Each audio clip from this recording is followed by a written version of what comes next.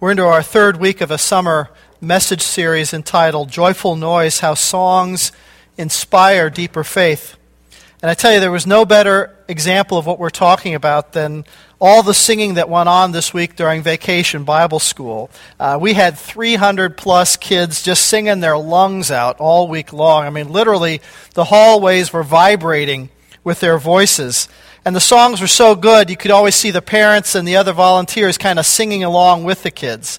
And it's the kind of music that just gets into your head, and they are going to be singing those songs for like the next couple of weeks. You just cannot get them out of your heads. God uses music and song to draw us closer to Him, and He even uses music to plant seeds of faith into those young hearts who internalize it through singing it. Well, this morning we're going to use the song that was just sung for us, How Deep the Father's Love, as the basis for this message. And so later you may want to refer to the words that are printed on the back of your bulletin. It's a song that echoes truth from God's Word. And the Apostle Paul says it this way in Ephesians chapter 3, starting with verse 16. It's part of his prayer for the young Christians in the ancient city of Ephesus. And he prays, I pray that out of His glorious riches He may strengthen you with power through His Spirit in your inner being, so that Christ may dwell in your hearts through faith. And I pray that you, being rooted and established in love, may have power together with all the Lord's holy people to grasp how wide and how long and how high and how deep is the love of Christ, and to know this love that surpasses knowledge, so that you may be filled to the measure of all the fullness of God. Let's pray. Lord God, that is quite a prayer. And if we can just scratch the surface of what Paul was talking about today, we will have accomplished a great deal. So speak to our hearts now and use what I've prepared, Lord, to draw us closer to Yourself. And we thank You in Christ's name. Amen. I have this little tripod that I use for my camera. Sometimes, it attaches to the bottom of the camera, and it's supposed to stabilize, your photos when you're taking. I've taken it with me whenever I've gone on mission trips to India, Africa, other places. It really hasn't helped improve my skill level as a photographer, but I just kind of like it. It's kind of a cool little gadget, and I wanted to use it this morning just as a simple visual aid because of its three legs. I want you to think in threes this morning. There are going to be a series of threes that I want you to remember. And there are a lot of things in the Christian faith that revolve around numbers. The 6 days of creation, the 40 years Israel wandered in the desert, the 4 horsemen of the apocalypse. But threes are important too. There's that whole Trinity thing, Father, Son, Holy Spirit. That's a pretty important three. And there's those famous triune list of Christian virtues in 1 Corinthians 13. Faith, hope, and love. I knew you would know that. Or perhaps the most important three in the Bible, the third day when Jesus rose from the dead. Well, last week I spoke about 3 different kinds of song, music that are mentioned by Paul in Ephesians. He talks about psalms and hymns and songs of the Spirit. And last week I said that in ancient Greek, the language of the New Testament, these words can really be used interchangeably. There's not a great deal of linguistic difference between them that we can be sure of. So the rest of this morning, I'm just making it up. Okay, this is just me. It's not inspired by God. It's just my simple way of remembering the different ways God can use song to deepen our faith. So first, there are psalms.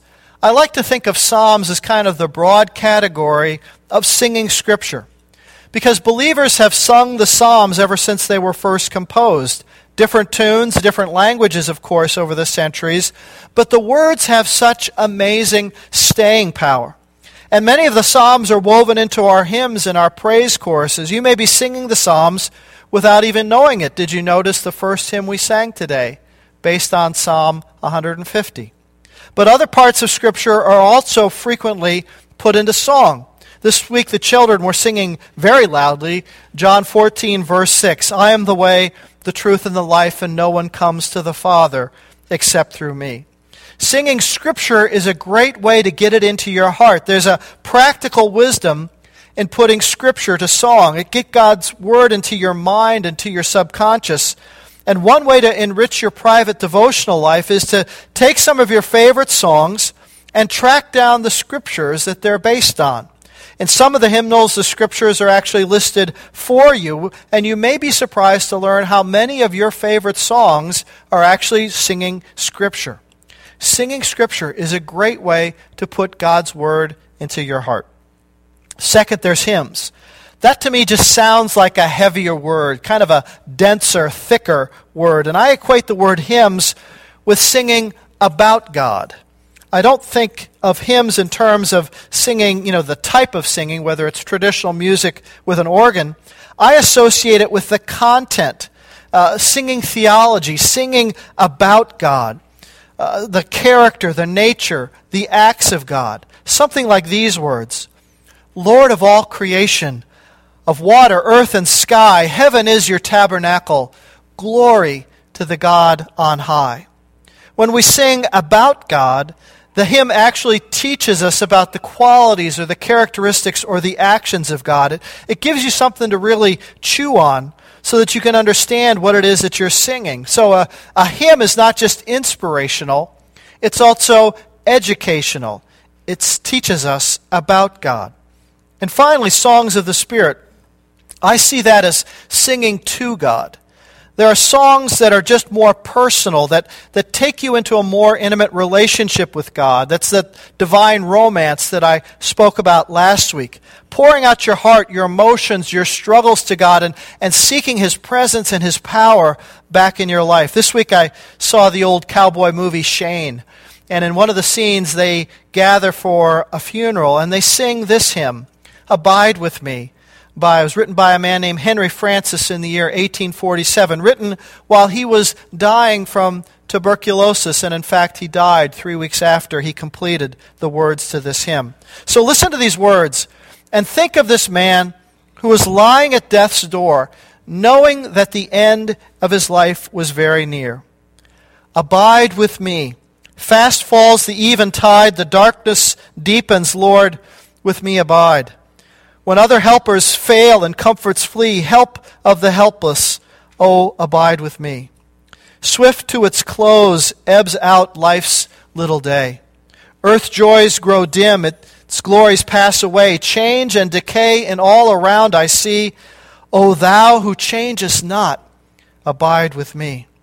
I need thy presence every passing hour. What but thy grace can foil the tempter's power? Who like thyself my guide and stay can be? Through clouds and sunshine, Lord, abide with me. I fear no foe. With thee at hand to bless, ills have no weight, and tears no bitterness. Where is death's sting? Where grave thy victory? A triumph still, if thou abide with me. That's singing to God. That's a song of the Spirit, a song of deep communion with God. The point I didn't get to make last week is that we really need all three of these kinds of song for a balanced faith. We need Scripture. That has to be the basis for everything we do. It's not just my thoughts or my feelings. God has revealed His nature to us in His Word, and it's not up to us to make it up as we go along. There is truth already revealed in God's Word, and good theology is always based on the Word of God. So we need scriptural song, but we also need theological song that'll sort of stretch our minds, that'll get us thinking, that'll stretch our imaginations to proclaim the truth of what we've learned about God. And singing to God, our heart responds to the Scripture and to the truth, our relationship with this God who made us. And so that's an important three: psalms and hymns and spiritual songs, singing Scripture, singing about God, and singing to God. What I've been trying to do in these first three messages is to kind of develop a theology of music for us. And there are three threads to this theology, sort of a what, a who, and a why. Another three. This first week I talked about the what music does to the brain, and I gave a little history of music's role in the Bible and the very first song, Christian song recorded for us in the New Testament. That was the what. Last week I talked about the who. You and God, the main characters in this divine romance, and how song draws us into a closer relationship with Christ, a personal relationship based on security and love. Well, today is the why. Why music is essential to the Christian life. And the reason is, it's because music, at its core, teaches us about worship. Worship. You see, worship is the response of the heart to the activity of God. Worship is a reaction to God's actions. Worship is a response. We respond to the depth of the love that we have experienced in Christ. That's the way the Bible always describes or defines worship. Take Psalm 96, for example. Sing to the Lord a new song. Sing to the Lord all the earth. Sing to the Lord and praise His name. Declare His salvation day after day. Declare His glory among the nations, His marvelous deeds among all people. For great is the Lord and most worthy of praise. Splendor and majesty are before Him. Strength and glory are in His sanctuary. Ascribe to the Lord the glory due His name. Worship the Lord in the splendor of His holiness and tremble before Him, all the earth. Say among the nations, the Lord reigns. The psalmist is responding to the work of God, and that response just kind of bubbles up. It sort of effervesces out of his life through song.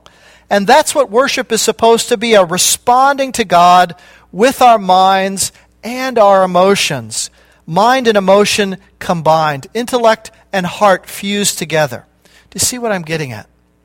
That's what worship meant to John Calvin, who's kind of considered the father of the Presbyterian and Reformed stream of Christianity. Calvin was a lawyer in Geneva, Switzerland, who became a leader of the Protestant Reformation back in the 16th century. He had this brilliant intellect, and he wrote these massive volumes of theology that still torture divinity students to this day. Every picture you'll see of him, he looks awfully grim and cheerless, but that's just the way they did portraits back then. It doesn't really reflect his true personality.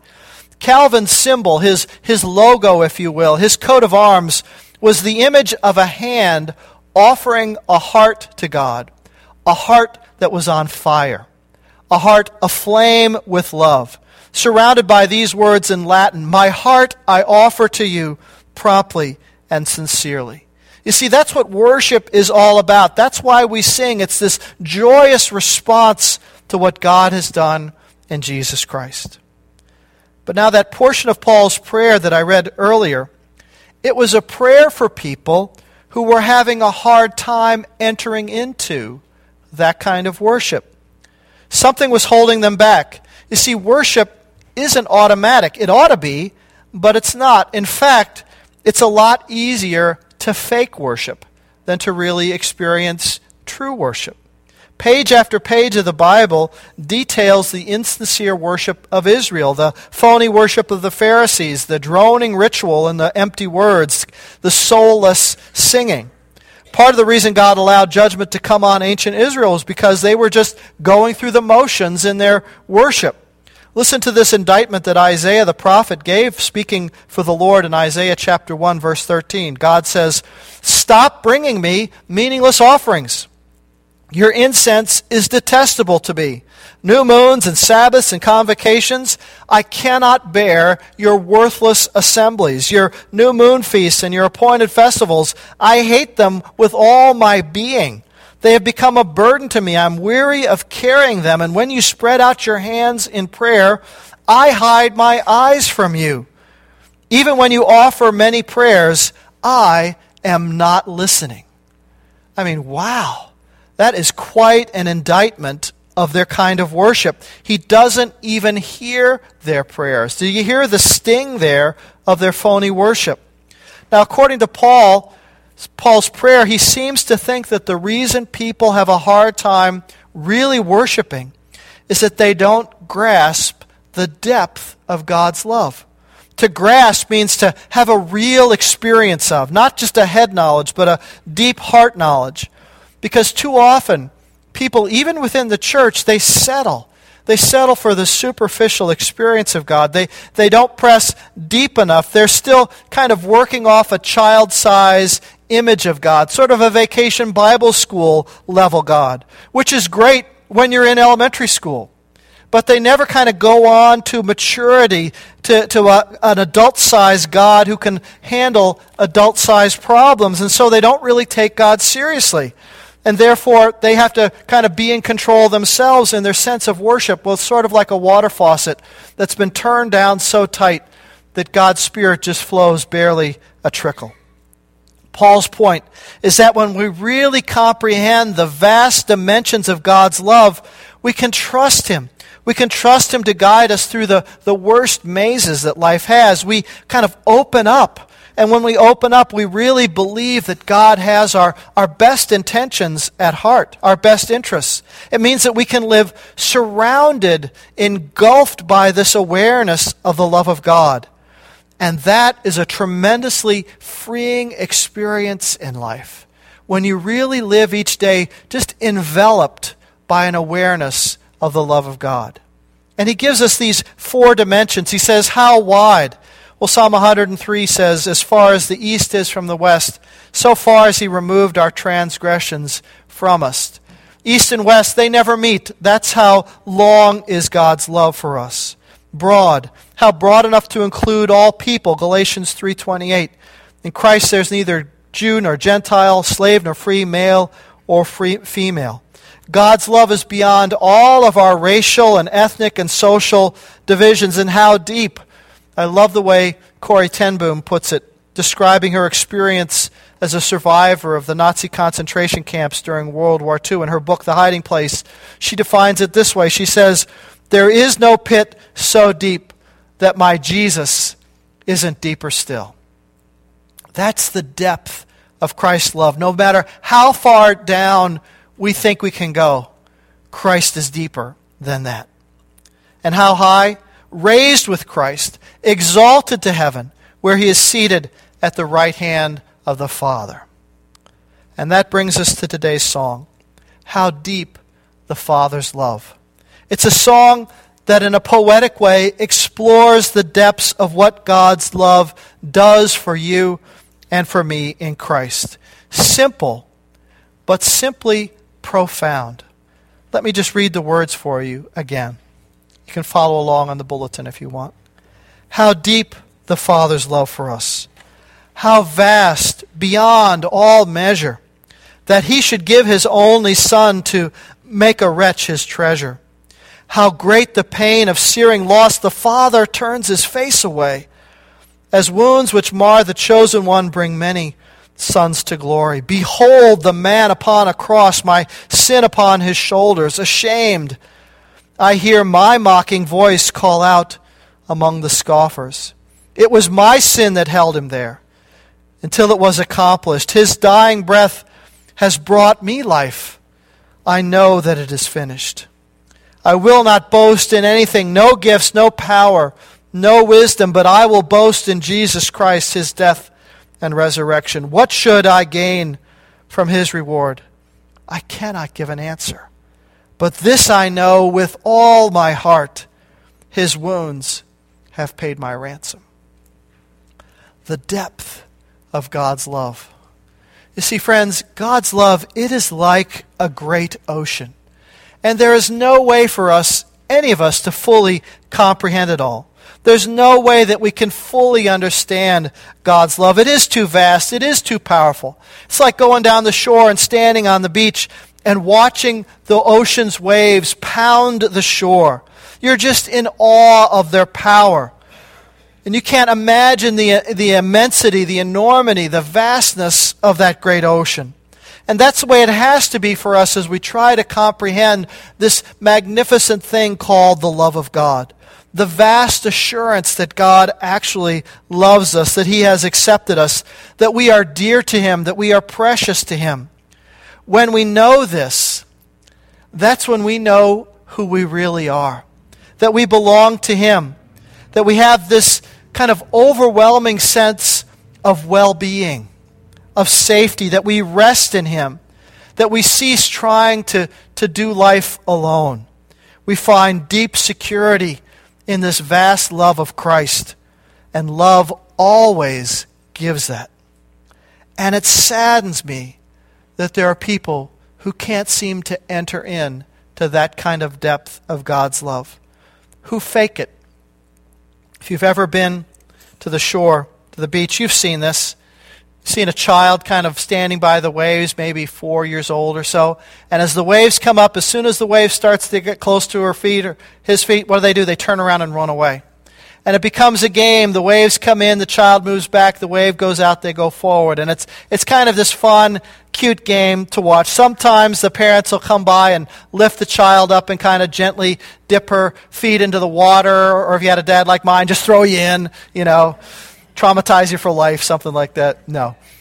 But God doesn't do that. When God's wave of love comes in, there's nobody to force us into the water. That's a choice that we have to make freely. You can't just be lifted up and dropped in. It has to be your own choice. And that running away from the waves, it's fun when you're 3 or 4, but how sad if you're 50 and you're still running away. There are people in churches like that. They like being around the ocean. They like the smell of the sea. They love to hear the waves. They appreciate its beauty. They can even sing songs about the ocean. But they never get in. They never get in. Folks, you got to get wet to really appreciate the depth of God's love. You got to put your head under. You got to get into the water. To really know the love of God, you've got to step in to that great ocean and let it engulf you. And so I know we've got tired people here this morning who are home from mission trips and who are probably fading out at this point. So let me just leave you with another three questions. First, do you know this love of God? Many people seem to resist it. They push away what will actually save them. God's love is reaching for you. Paul prays that we might know the love of Christ which surpasses knowledge. Do you understand? We can know something in a way that is actually unknowable.